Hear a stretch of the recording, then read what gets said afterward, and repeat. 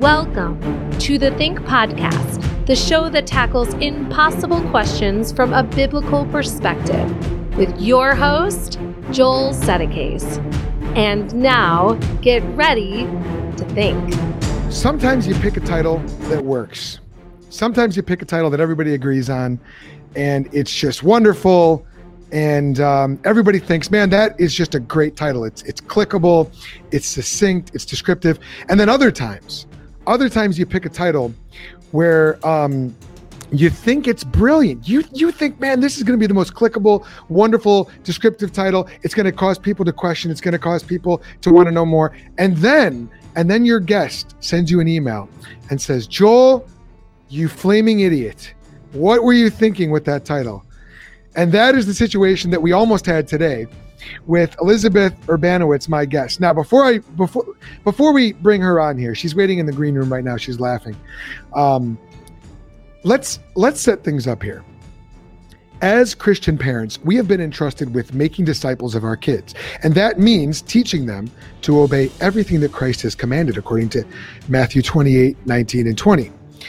If truly free thinking is possible only when it's built upon the solid foundation of Christ's teaching, Matthew 7:24, then Christian parents had better learn how to instill a Christian worldview in their children, and there is no time to lose. Now, let me tell you about my guest who's going to help us with this today. Elizabeth Urbanowicz earned her BS from Gordon College in elementary education and Spanish, and her MS Ed in Christian apologetics from Biola University. She spent a decade, that's 10 years for you non-math majors, as an elementary teacher at a Christian school. She's the author of the Foundation Comparative Worldview Curriculum, and her work has helped to equip countless children and families like yours with the knowledge and skills to disciple children in the biblical worldview. In this very special a Tuesday twofer episode of the Think Podcast, that's when you get two Christian thinkers for the price of one, always free. She joins me, Joel Settecase, to discuss her curriculum and how to properly and powerfully prepare, not indoctrinate, your kids in order to reason in a biblical way. Even if you don't have kids, this is an episode you don't want to miss. And so, without any further ado, Elizabeth Urbanowicz, welcome to the Think Podcast. And I'm so sorry about our previous title. Oh, well, thank you so much for having me on, Joel. And you know what? I was actually really perfect because I'm in the process of developing a new speaking contract. And I was like, oh, this is a clause that needs to be added, that before any promotional material goes live, it needs to be approved by someone on my team. Because I saw it and I was like, uh-oh, I'm going to be saying the exact opposite thing of this title. We don't indoctrinate. That's right. Well, good. I'm glad I could help you, sort through some of the stuff for your promo team. So I originally picked the title indoctrinate because it's such a controversial word. Nobody wants to indoctrinate or be indoctrinated. And yet the old school definition of that word, as we discussed backstage, is to instill values, principles, and doctrine in somebody. But you don't like that word. Why don't you like that word, Elizabeth? Well, as we talked about a little bit backstage, while ideas are objective, like they're either true or they're false, the words that we use to attach to those ideas might be changing. And so, if we were talking back in the 1800s, the word indoctrinate, simply meant to instill with a set of values and principles. Where now, if you look at the definition in most dictionaries, you will find tagged on the end is not just to instill principles, but to ask people to accept them critically. And so that's exactly what we don't want our kids to do, because there is such a plethora of ideas out there. We don't want them to accept anything uncritically. We want them to carefully think through everything that they accept. So if we're using the 1800s definition of indoctrinate, there's parts of it that, we want to do, but definitely not the modern definition of indoctrination. Totally. And I'm glad you explained that. I knew we would have explained that anyway, but so I changed the title. Maybe I'll need to change it again before this goes live. Let me know. But who's indoctrinating your kids? And the reason why I did that, why I changed it to that, is because as I think is going to be made clear, teaching your kids the Christian worldview in a certain sense is you're entering into a battlefield. You're entering into, it's warfare. It's ideological warfare in a certain, maybe you don't like that analogy, and feel free to, to let me know that and challenge that.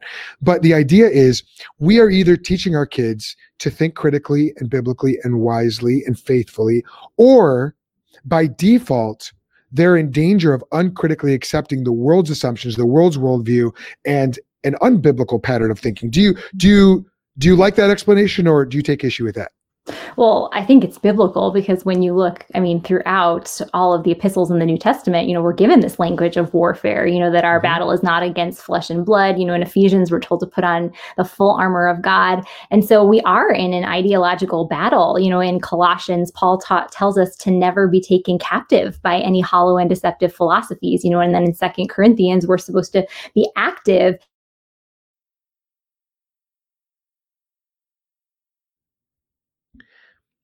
On my end, Elizabeth is frozen. If you guys watching can see her and hear her, if she's still going, let me know. She looks totally frozen to me. So let us know. But Elizabeth is the creator of the Foundation Comparative Worldview curriculum. And today we are talking about, I'm sorry, someone's car is getting towed outside. Well, this is a great episode right off the bat. We got the wrong title. I've got people coming in here, and someone's car is getting towed. So it looks like we lost Elizabeth for a minute here, but if you can see and hear me, let me know. And what we're talking about today is how to instill a biblical worldview in your kids. And Elizabeth Urbanowicz is really the perfect person to bring on for this, because she's the creator of the foundation. Okay, look good. Looks like she's back here. I'm going to bring her back on. Okay. Hi, Elizabeth Urbanowicz. Sorry about that. All good. All good. By far not the worst technical difficulties we've had. We've definitely had much, much worse. So welcome back. And now, if you could, Elizabeth, if you could let us know, just tell us some of your story. Is this something that you've always been passionate about, the biblical worldview, teaching it to kids? How did you get to where you are today? Yes, that's a great question. And it aligns with what you were saying before about being in this ideological battle, that I always knew from a young age that I wanted to become a teacher. It's just how God has gifted me. And I love teaching people things. I love seeing success of students. And I loved my job as a teacher in an elementary school. And I was always passionate about equipping my kids to understand the truth of the Christian worldview. And one thing that I noticed is, as I was teaching, I was, passionately teaching God's word every day. And these students in my classroom, they came from great Christian homes. Most of them were fairly involved in church.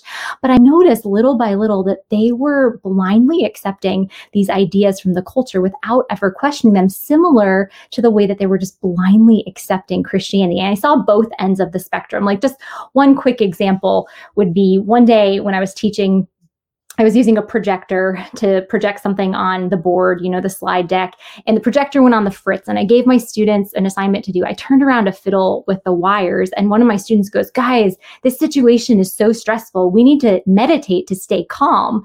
And from the time it took for me to hear that comment and turn around and look at my students, half of them were on the floor with their legs, crisscrossed, and their arms out like this, going, and I was like, what the heck? Like, where did they learn to meditate like this?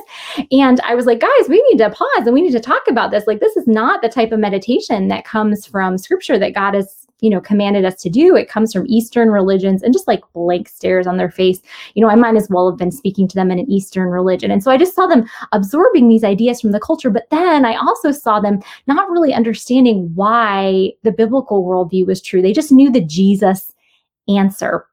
And they knew how to say Jesus as the answer to every question. One time I gave a science test, and we had been learning about photosynthesis and, like the process that plants go through to use sunlight and carbon dioxide. And, I asked the students on the test, explain the process of photosynthesis to me. And one student just wrote, "Jesus made the plants so that they will use photosynthesis." And I called to my desk and I was like, like, yes, I'm so glad you know God is the creator and sustainer of the universe, but like, let's talk about the scientific principle behind this. And so I saw these examples in my class and I thought, man, right now, when my students are in third grade, I am one of the top voices in their mind. So they're going to believe the things that I tell them. No matter what I tell them, they're going to believe that it's true. But do I really want that? Because then, next year, 5 years, 10 years, when I'm no longer the top competing voice in their life, do I just want them to believe whatever competing voice is there? And no. And so that's what got me really passionate about looking into how can we equip these children that God has placed in our care to think critically and to understand the truth of the Christian worldview. Yeah. Sorry, I'm laughing at the photosynthesis explanation. Okay, kid, technically that's true. Yes, right. But that's not what we're looking for here. And I imagine that's probably not even the only story that you have of something funny happening when you were a teacher. But why, Elizabeth Urbanowicz, why did you give up being a teacher to go and pursue worldview education full time? I mean, you obviously saw the need for it. Mm-hmm. Okay, but why not just do that and incorporate that into your teaching it there at the Christian school? Why go and do this full time? Well, actually, doing this at the Christian school and incorporating my teaching there is how I started and was my plan all along. That just kind of got changed along the way. So once I saw this real need in my students, I thought, okay, I need to go out there and find out who's doing something about this and how can I use the materials that they have to really transform these kids that God has placed in my care. So I searched the far corners of the internet, for who is doing, worldview education, specifically comparative worldview education, so that kids are not only learning what the biblical worldview teaches, but they're actually systematically evaluating teachings from competing worldviews. So I ordered every single thing that I could find, and nothing that I ordered actually systematically went through and taught kids like, hey, these are big worldview questions. Here's how scripture answers them. Here's how other worldviews answer them. Let's actually go through and evaluate the truthfulness of these ideas, see where they align, where they don't align. And so I thought, okay, well, nobody's doing this. So, I've taken a couple classes. I'm a reader. I have really smart friends. I can translate this down. And so I just started translating these ideas down for kids and putting them in ways that I knew were educationally sound, that aligned with God's design for the child mind. And I just worked with my students and I saw this transformation that all of a sudden, they went from, not thinking about hardly anything to thinking about everything. They were wanting to pause family movie night and evaluate the characters' worldviews. And moms were calling me, being like, help, like, this is great. I'm so excited. My son wants to do this, but I don't know what's going on. And other teachers were coming down to me from the older grade levels and were like, how do you get the students in your class to think like this? Like, they're thinking more critically through literature and mathematics and science than I ever have. Like, I haven't even thought about these things. And I was like, I've just exposed them to these basic ideas of competing worldviews. And all of a sudden they realize, like, hey, I have a responsibility in this. Like, I need to, carefully evaluate every idea that comes my way. So it was so exciting. And when that happened, word spreads. So I started getting calls from people across the country, like, hey, we hear about this neat program you're running. How can we get our hands on it? And I was kind of like, I don't have anything for you. I'm a third grade teacher. I'm not a curriculum developer. I'm not a publishing house. Like, I'm really sorry, but I don't have anything. But that kept happening for several years until eventually I was like, okay, there's something here. If people are coming to me, it means that, I really have found an area that's kind of untapped right now. So I realized that if I was going to publish something, I needed a degree I need to actually, earn my wings to make sure that I knew what I was talking about. So that's when I went back to school at Biola to get an apologetics degree. And halfway through that, I left teaching, not because I wanted to leave. Like, I love teaching. I love working with kids, but doing a full-time grad degree and full-time curriculum publishing left very little time for teaching. So that's kind of how I got where I am today. That makes sense. And this is your day job now, correct? Yes, that is correct. This is what you do. Yeah. So as you are approaching churches, schools, parents, where do you promote your curriculum? Do you go to conventions? Do you go to different schools individually? And how do you introduce?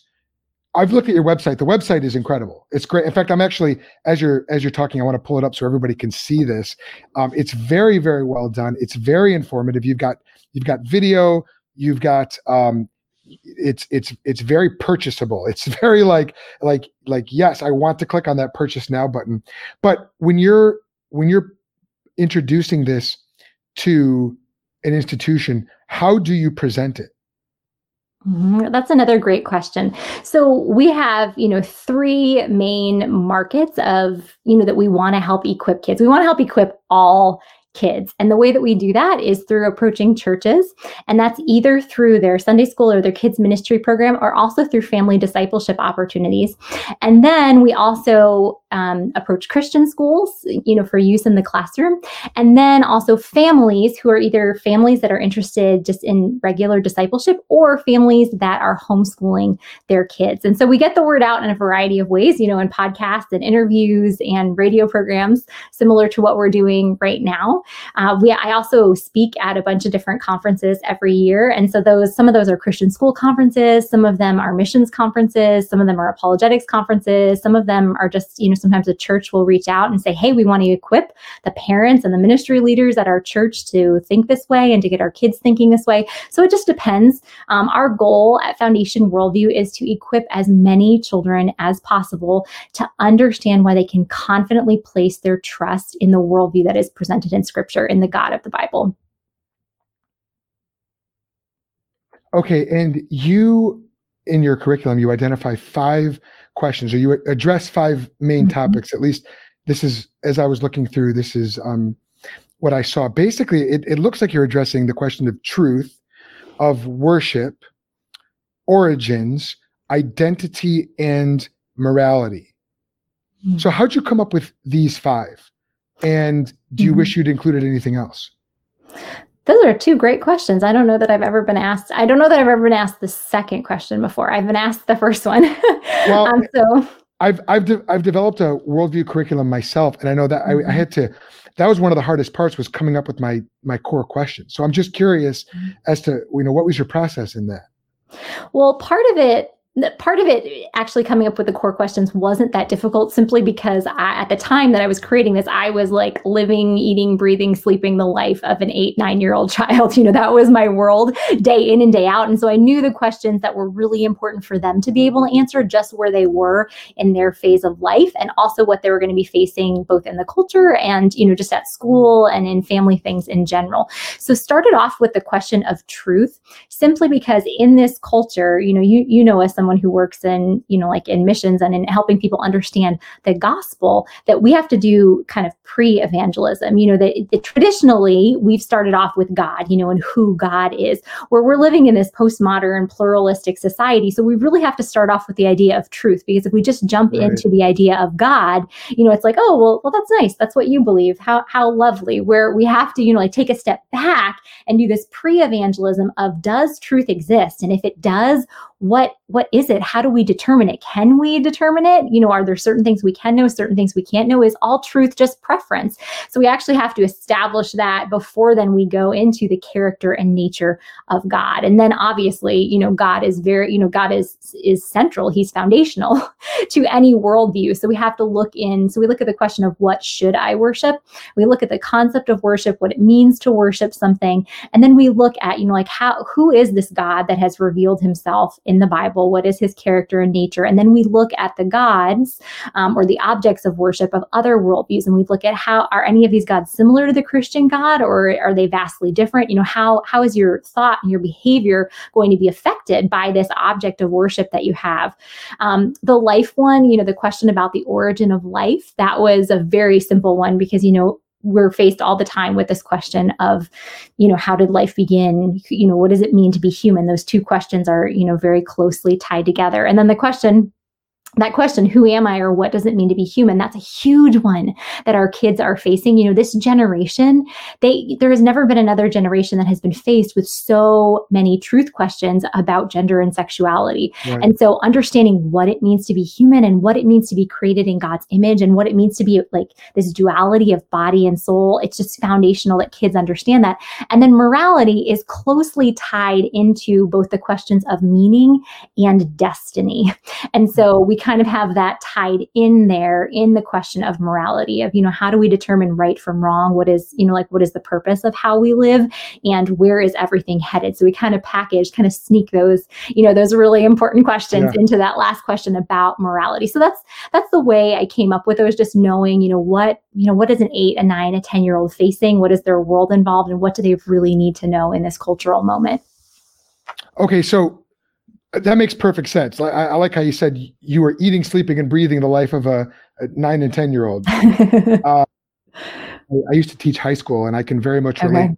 It was funny when I used to teach at a Christian high school, and I would find myself with my wife explaining everything, spelling everything out. And she's like, Joel, you don't have to spell.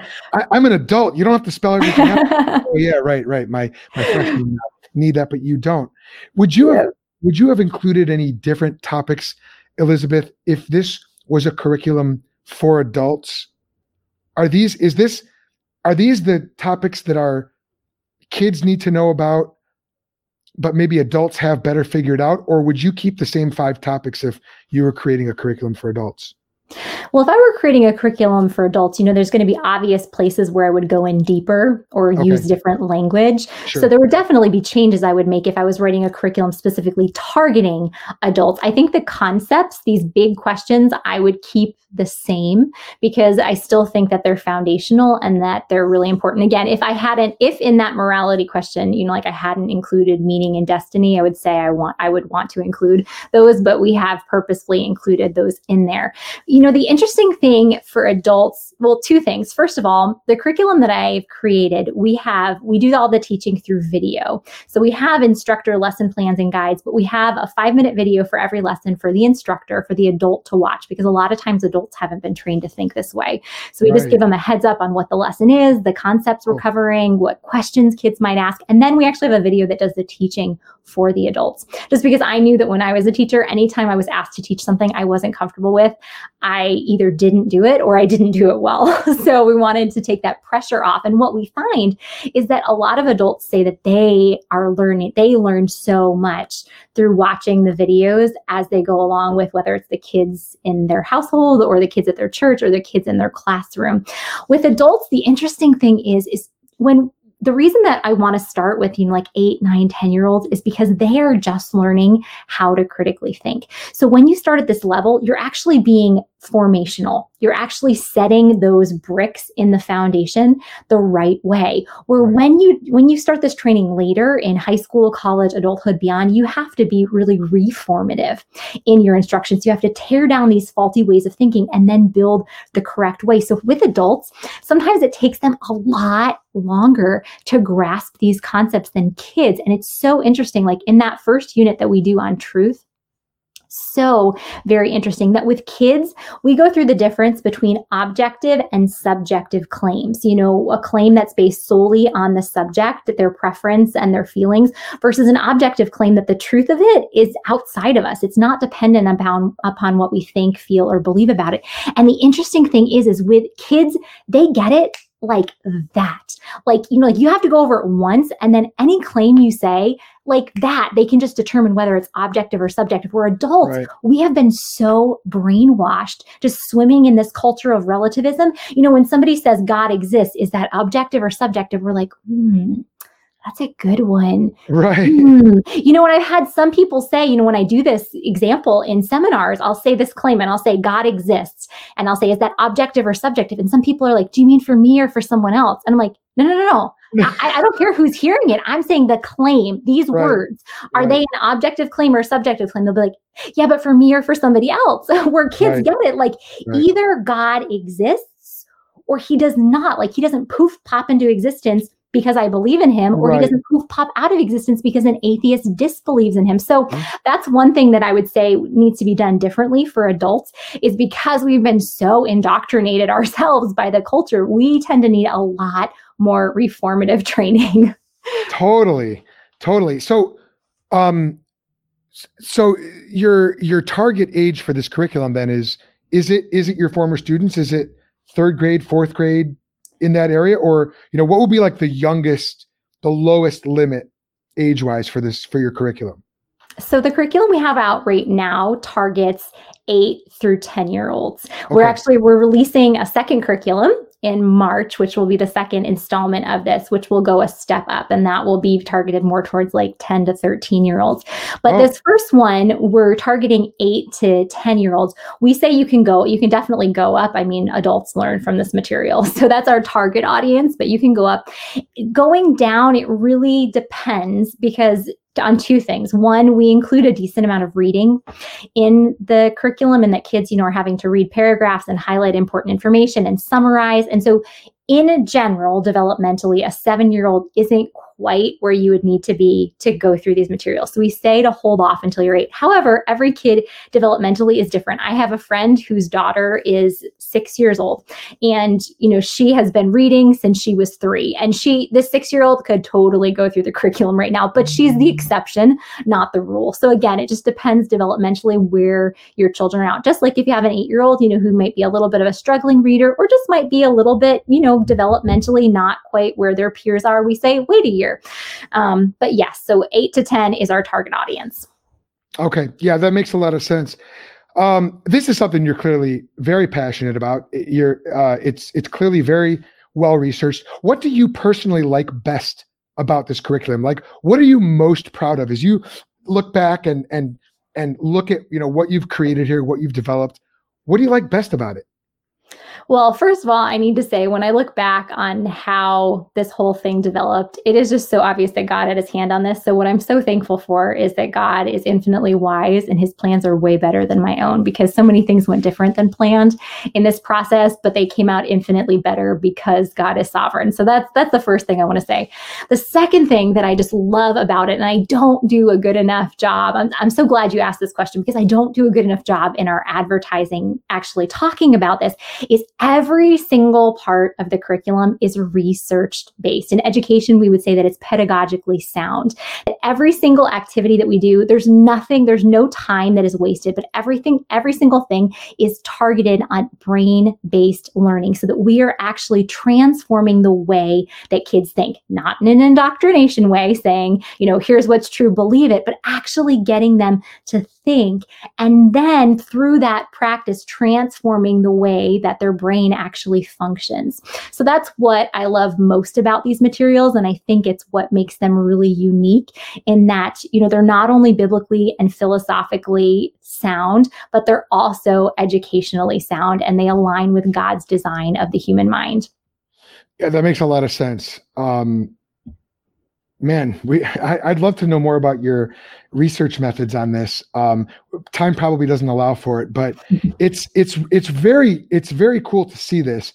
And I'm debating whether or not to go off on a tangent about some of your theological presuppositions and how much of that gets saturated into the curriculum. You're out in, I don't know if you feel free to decline this question, but do you attend a Cross of Christ church?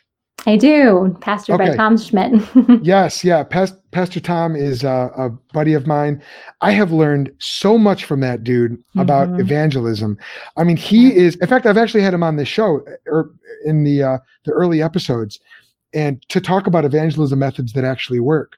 And man, Tom Schmidt is just, he's an evangelist and he's a brain. I mean, so it doesn't surprise me at all that an intellectual like yourself is attending that church. I mean, I think he's actually the one who recommended that I talk to you at first. There have been others, but okay. So that's really cool. So then knowing that, then I will go down this slight rabbit trail if you'll indulge me. Because we had this question come through, someone wanted to know, Brian Zebarth wanted to know, what perspective is the curriculum coming from? Is it Reformed or non? So Reformed or more of a traditionalist or Arminian perspective? That's a great question. And it's one that we receive frequently because, people are obviously concerned with, like what theological tradition is this coming from? So I will tell you that I do have my own presuppositions. However, I worked really hard in creating these materials to make sure that what is included is essential Christian doctrine that would be agreed upon by anyone who would be biblically faithful to historic Christianity. So you can use these materials whether you're coming from a Calvinistic perspective or an Arminian perspective. I can tell you just some of the central tenets that we go through in each unit is we look at truth being what is real. Truth is objective. It's outside of us, that God is the creator and sustainer of reality, and therefore truth comes from him. That's why he is the truth. Then when we look actually at who God is, we cover that in the unit, What Should I Worship? Obviously we're just scratching the surface of the character and nature of God. But the specific, attributes of God that we look at is we look at him being Trinity. We look at him being 3 in 1, unity in the midst of diversity. And that's foundational to a historic Christian understanding of who God is. It's also foundational in understanding the key difference between Christianity and Islam, and how we have this God who has given up everything so that he might reconcile us to himself, that Jesus came, and drank the full cup of God's wrath that we might be reconciled to him. Where in Islam, you have this monolithic God, and it's not about relationship, it's about submission. That's what Islam means. So we include that. We also talk about God being, we talk about his immanence, yet his transcendence, that God is, he's our creator who is close to us, but he is transcended. He is above us. That, we are not made out of God. Though Christians are indwelt by the Holy Spirit, we don't become God. We are different than him. So we look at those characters of God, characteristics of God, and then we look at him as the creator in the question of how did life begin? And we look at how all of the clues, in life, they just, this vast quantity of information found in DNA, just screams designer, designer, designer. And as we look at scripture, that's exactly what we find. And then when we look at what does it mean to be human, we look at humans as being created in God's image. We look at us as being both material and immaterial. So body and soul, although some people, divide it into body, soul, and spirit. We just talk about body and soul just because when I look at scripture, I think the terms that are used for soul and spirit are used interchangeably, but you can do that whether you look at it as, dualistically or, as that triad there. Yeah. And then when we look at morality, we look at, morals, they're immaterial, so they're not physical, but they are real. They're real because they stem from God's unchanging character, and they stem from his unchanging moral law. So those are the basic tenets of Christianity that we cover. And so you can use, obviously, if you are a Christian, you believe those, whether you adhere to Calvinistic theology or Arminian. So I hope that answers the question. So Brian Zebarth, you can feel free to comment and let us know if that did answer the question. It answered it for me, although as you're talking, I'm picking up echoes of different Christian thinkers. And I'm just wondering, on a personal note, Elizabeth, who would be some of the top Christian thinkers that you personally have been influenced by? I have some guesses. I'll tell you if I was right or not after you tell me this.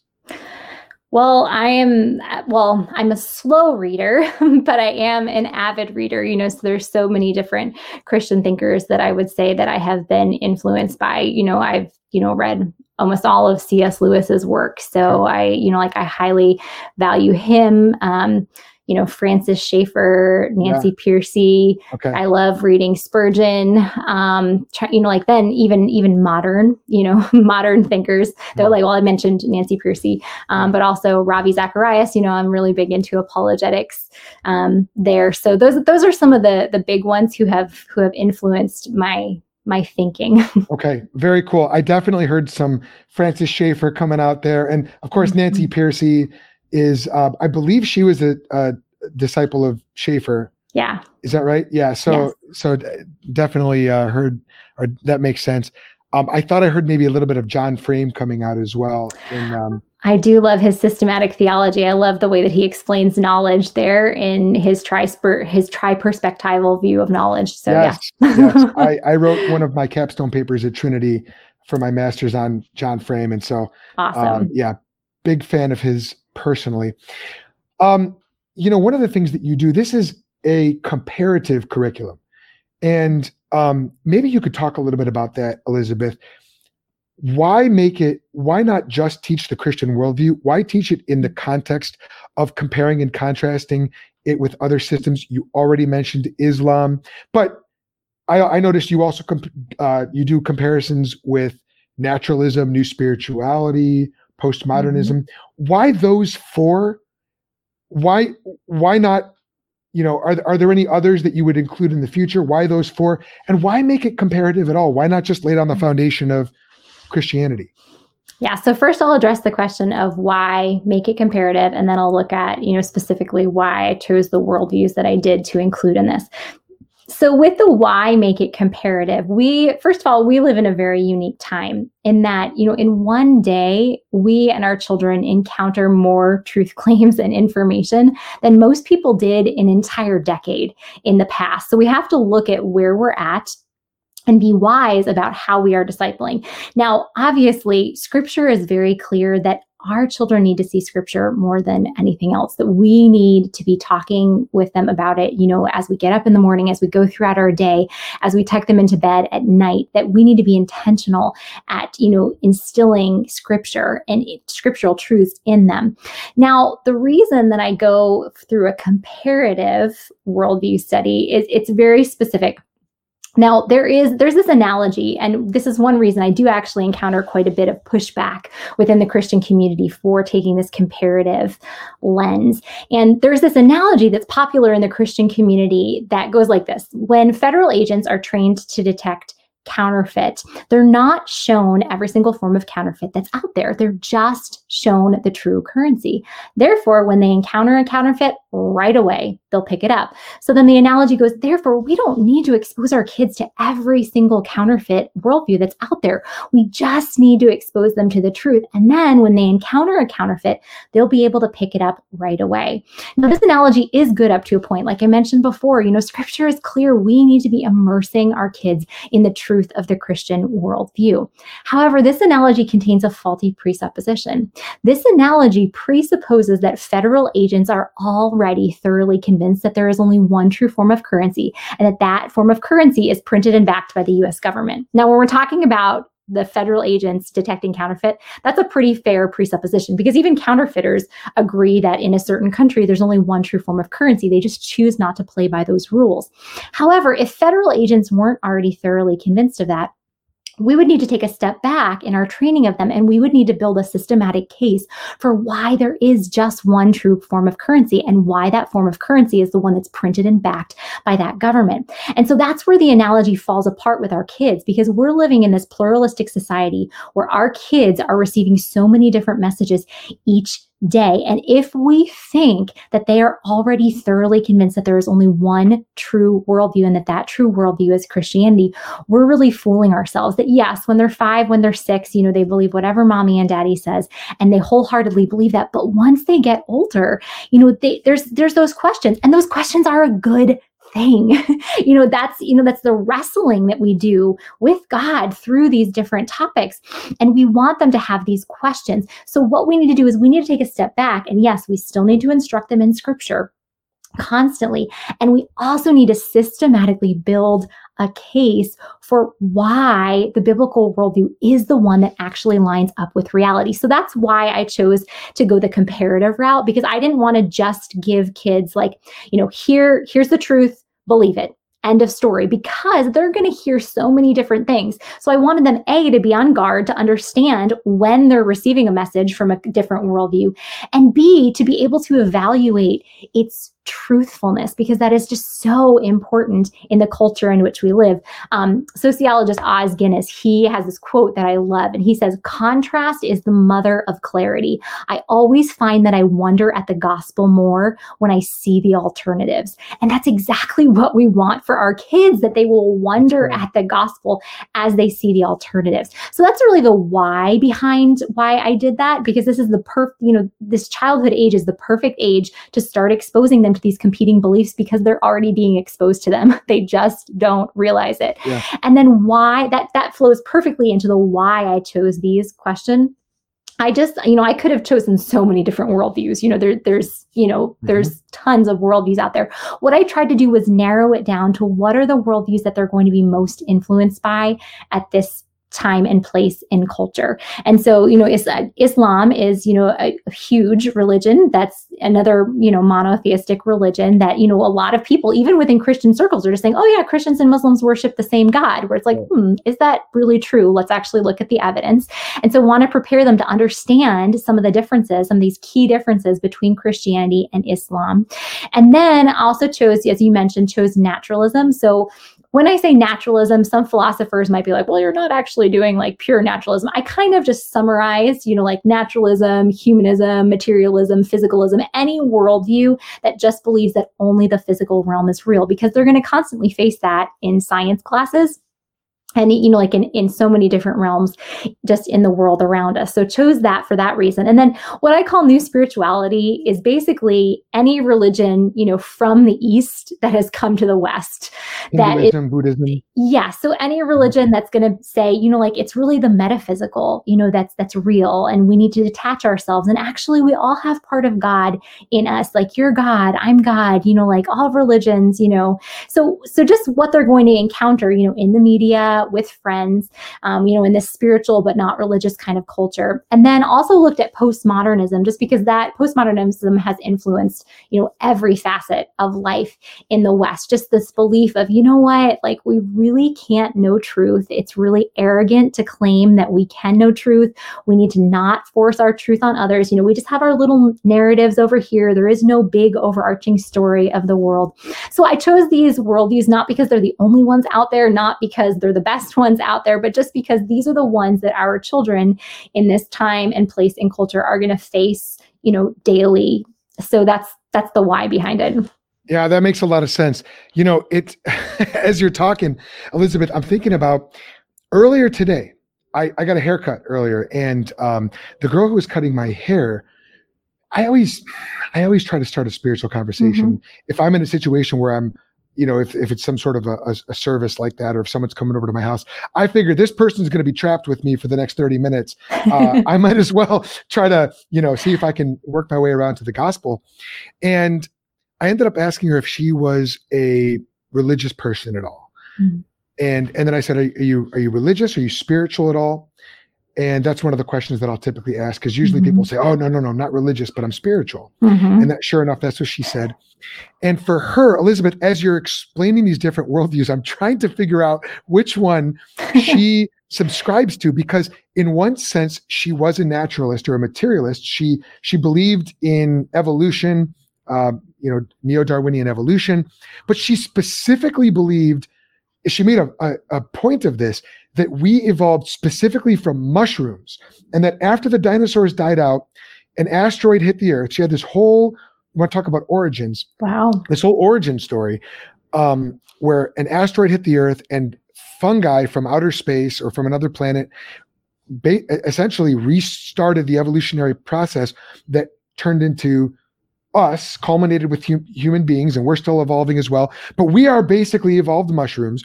But then she also believed, she said she believed in karma, which I think was more the westernized version of karma. Like, it's really a biblical concept of what you sow, you will reap. Right, you reap what we sow. Reap what you sow, right.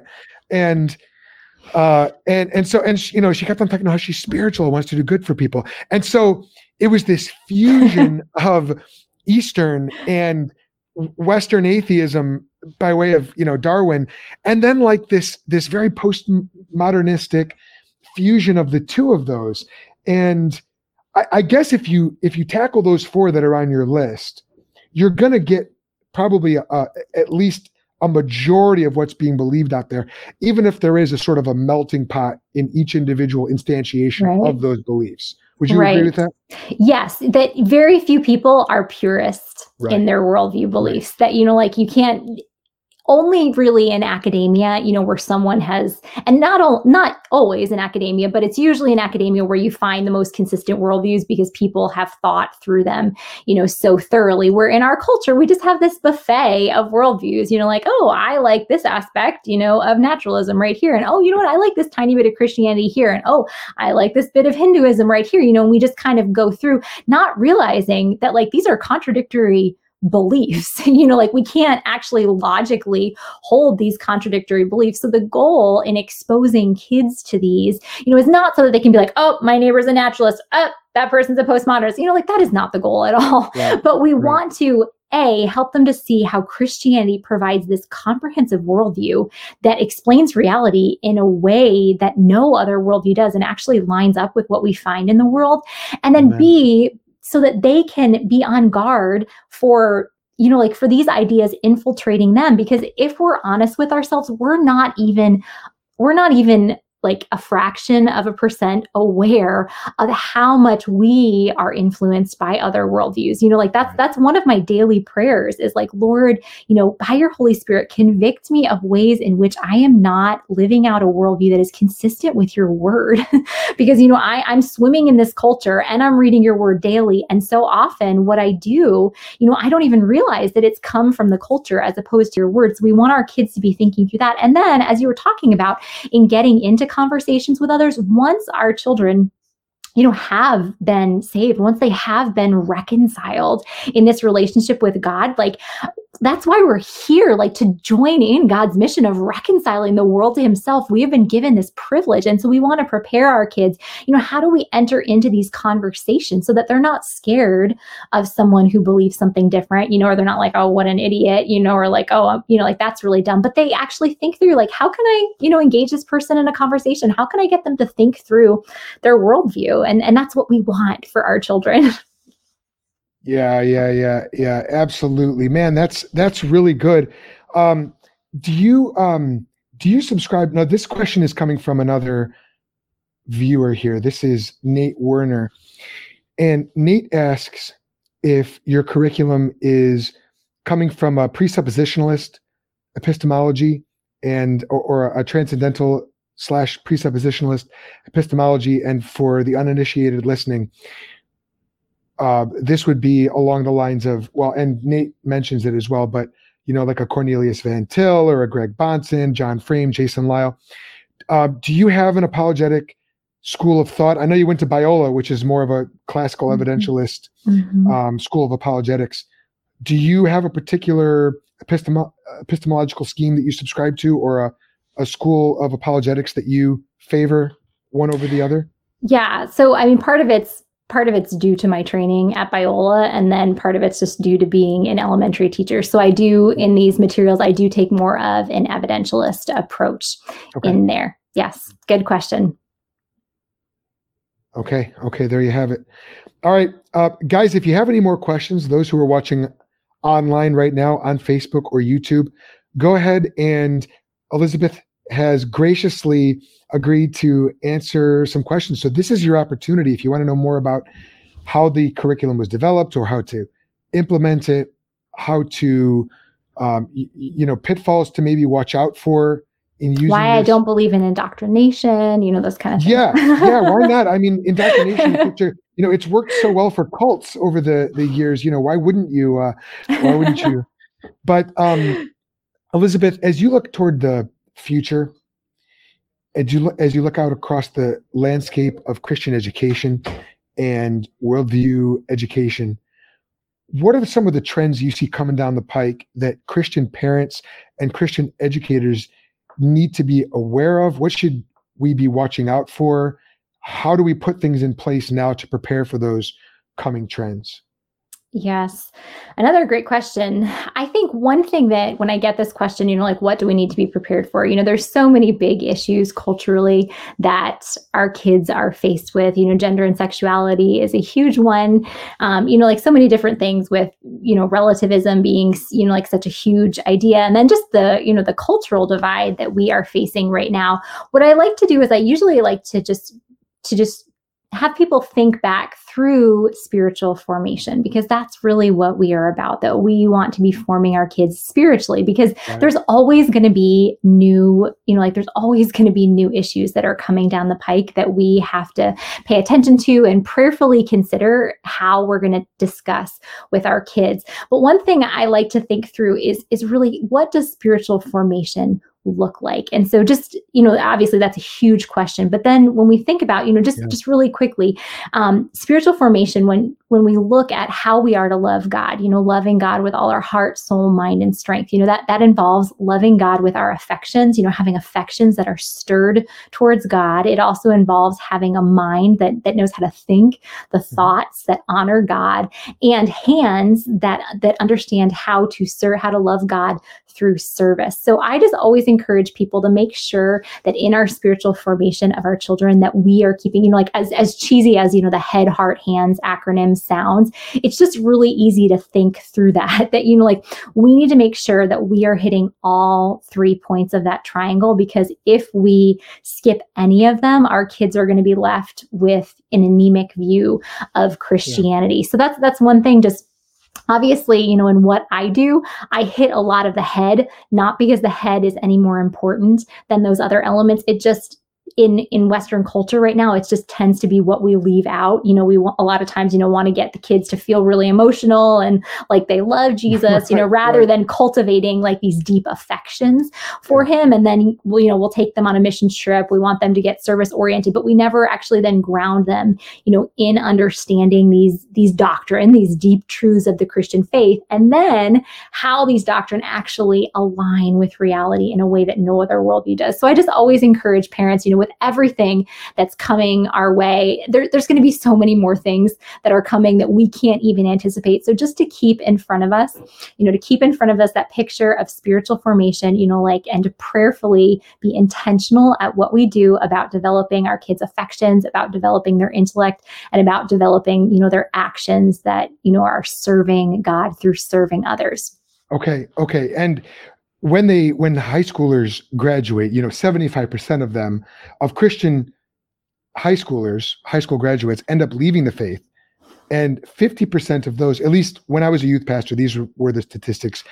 They may have changed since then. 50% of them end up coming back. So you're left with about a retention rate of about 37.5%, which is not very good. And I think a lot of that apostasy is coming from not having their heads prepared, so to speak, right? Not having this strong foundation of the Christian worldview laid down, and therefore being susceptible to being blown about by every wind of doctrine, as Scripture says. So I love that influence. I love the fact that you're inculcating this, and you're promoting the idea of inculcating this at age 9, at age 8, at age 10. That's when they really start to, with my own kids, that's when a lot of those late night before bed conversations come up. Dad, what about this? Why did God allow that snake to go into the garden? And didn't Adam and Eve know it was Satan? And all these questions. And look, if we're not answering them now, if we're not laying down the doctrine now, someone's going to be laying down some doctrine later, and they'll be susceptible to it.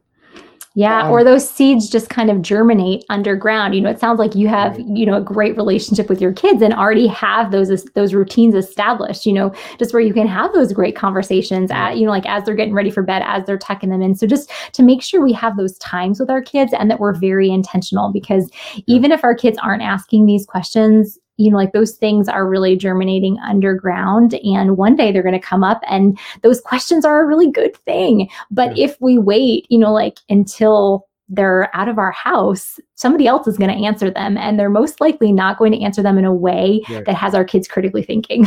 Yeah. That's a sober warning, a sobering warning.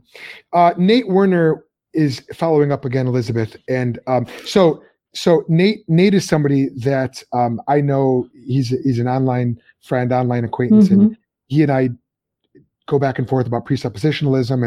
And I don't know if you're aware of this for me, but I subscribe to presuppositionalism. I knew that. Yep. And okay, so this question is coming from him. I think he's just looking for a little more clarity, and feel free to add as much or as little clarity here as you'd like.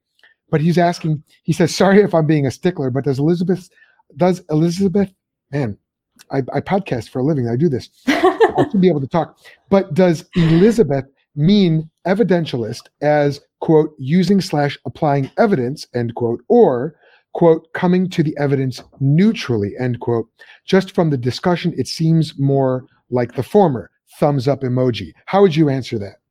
So I hope I'm answering your question correctly, Nate. So if I'm not, then please reply in the comments. And so when I talk about using an evidentialist approach, yes, I am talking about like evaluating the evidence, looking at the evidence, not just coming to it from a neutral perspective. And and when I say that, I mean, I'm not saying, okay, kids, here's Christianity, here's naturalism, here's new spirituality, here's postmodernism, here's Islam. Which one do you think is true? So I'm not just coming at it from that perspective. So we are looking at things from a distinctly Christian perspective.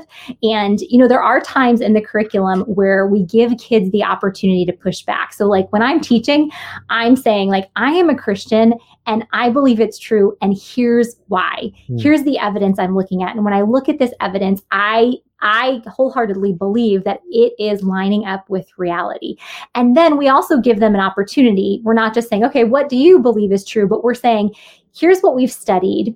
What do you think about that? And the reason we're doing that is not because we have just this, well, you know, whatever the kids come out with, that's just great. And, you know, we've taught them to think, but so that whoever is working with them as the adult clearly understands where they are in their understanding and in their thought process and has the opportunity to follow up with them. Because what we tend to do a lot of times in church, even without knowing it, is we expect kids to give the Jesus answer and then we pat ourselves on the back, we give them a Tootsie Roll and we walk away.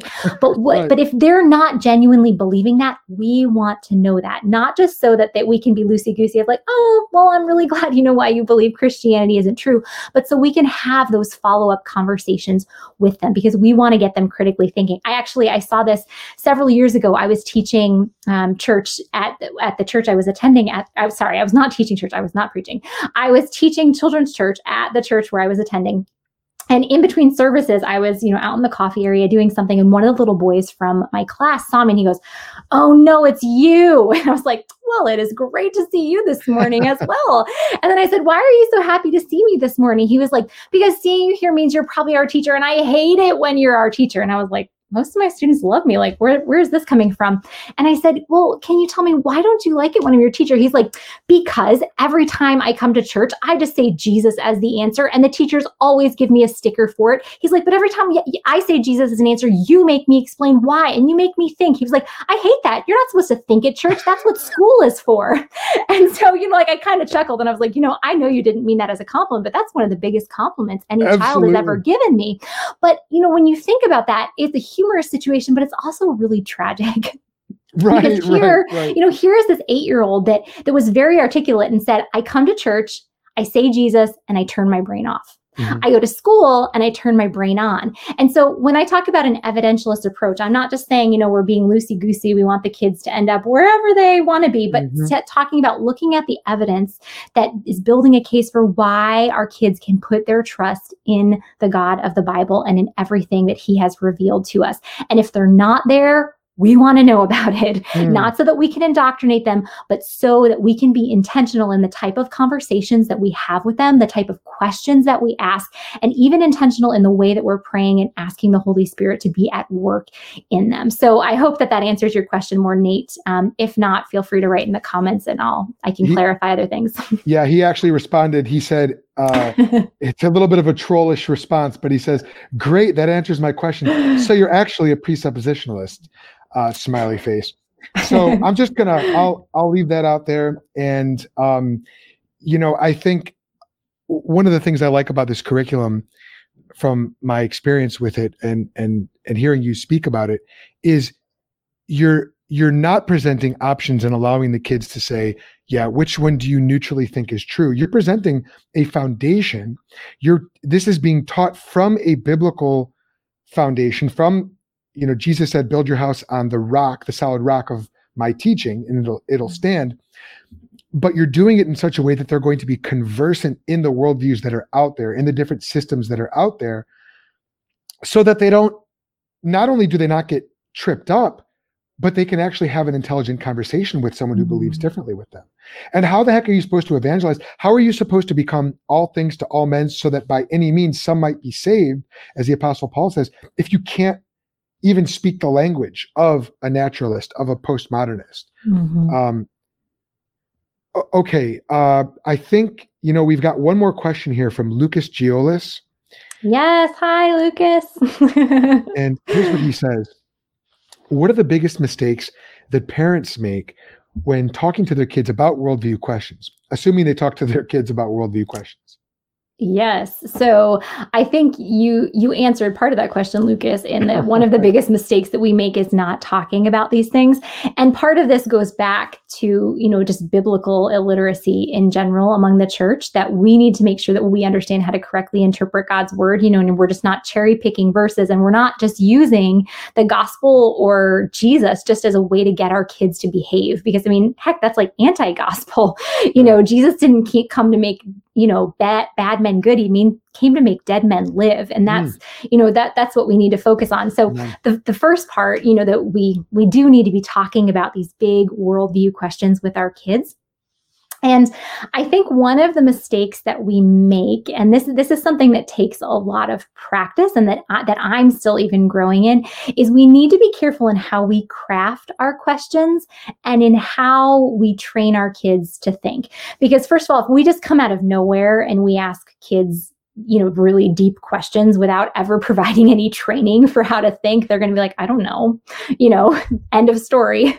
So we need to actually provide some of the background in actually helping them think. Like an example of this would be, I was just visiting a friend in Omaha a couple of weekends ago, and she has kids that are, I think they're 2, 4, and 6 right now. And we watched an episode of this show called Wild Kratts on PBS Kids. And they made this, it's a show about being out on the savannah, with animals. And it was an episode about the food chain.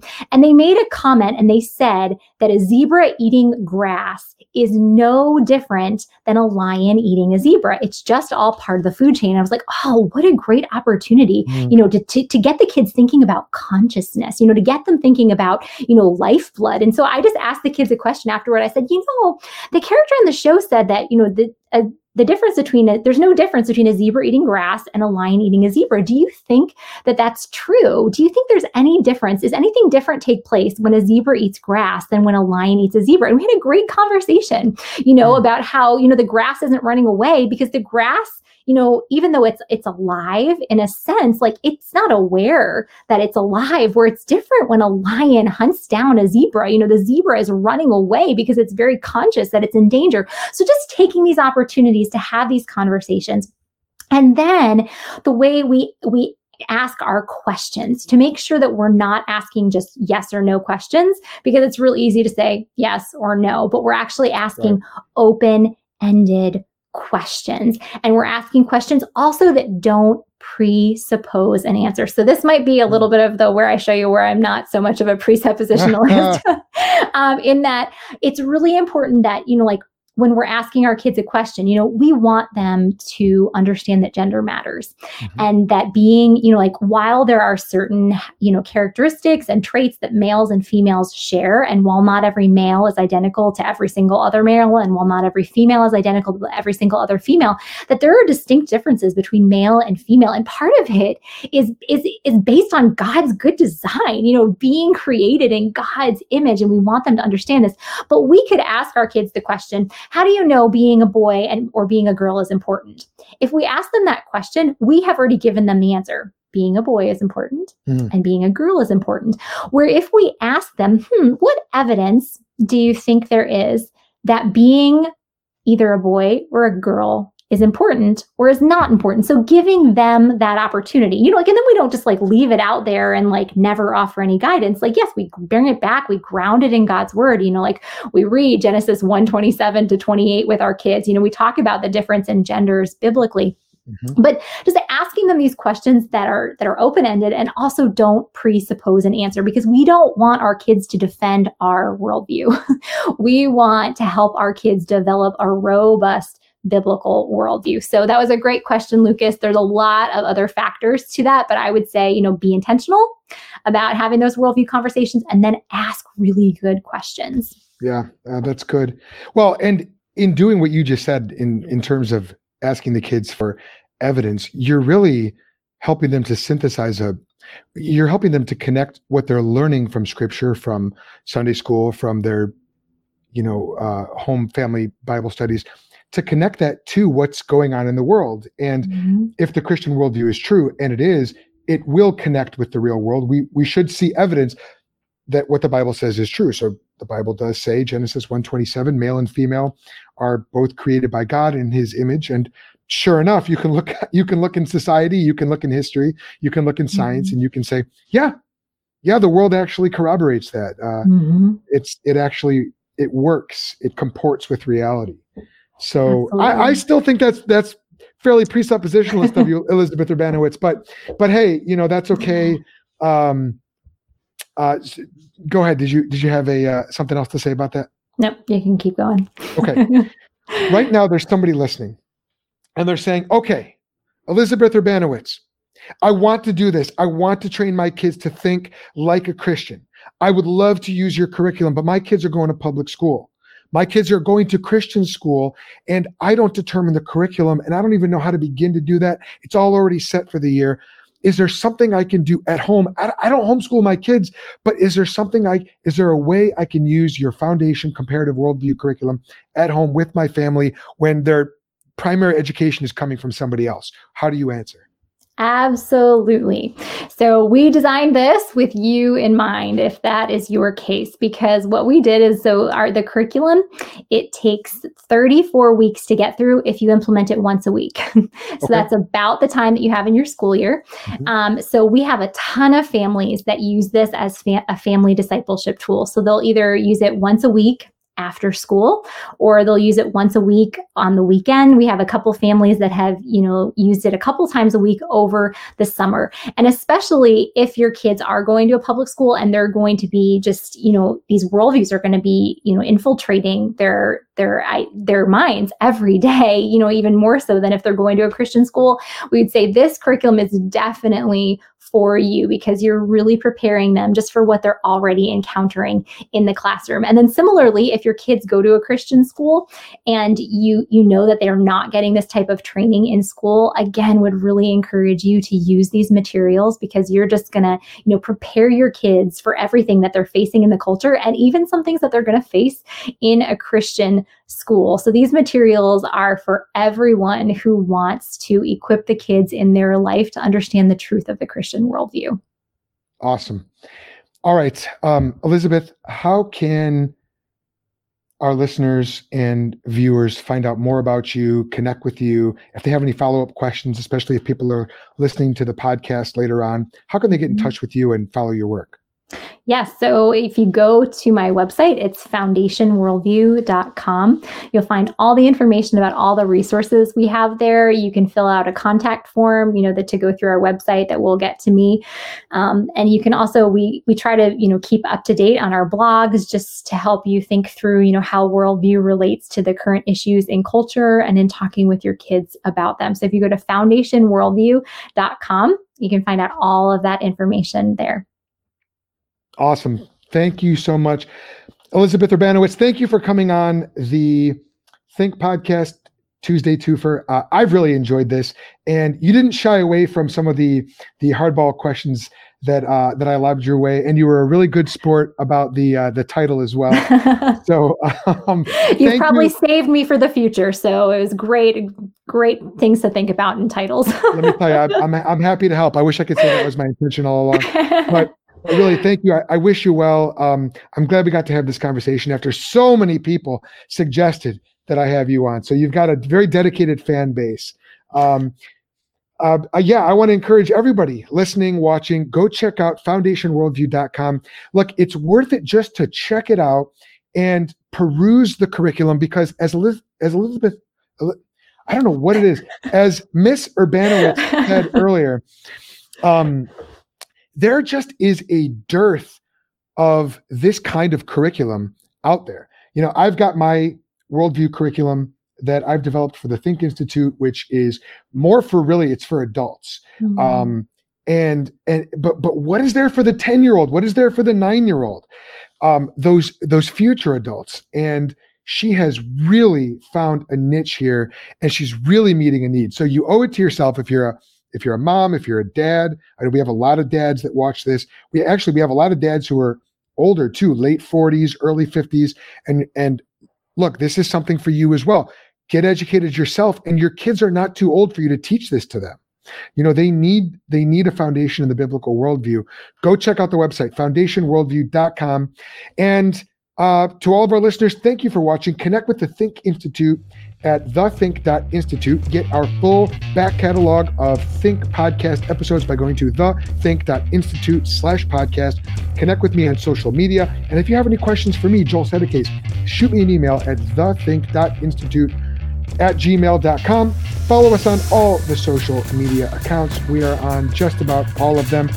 And, I almost forgot. Later on this week, if you are going to the Fight, Laugh, Feast conference down in Franklin, Tennessee, the location has been moved. It's no longer in Nashville, but if you're going, check us out. We're going to have a booth down there for the Think Institute. My first time doing a booth, so come by, say hi.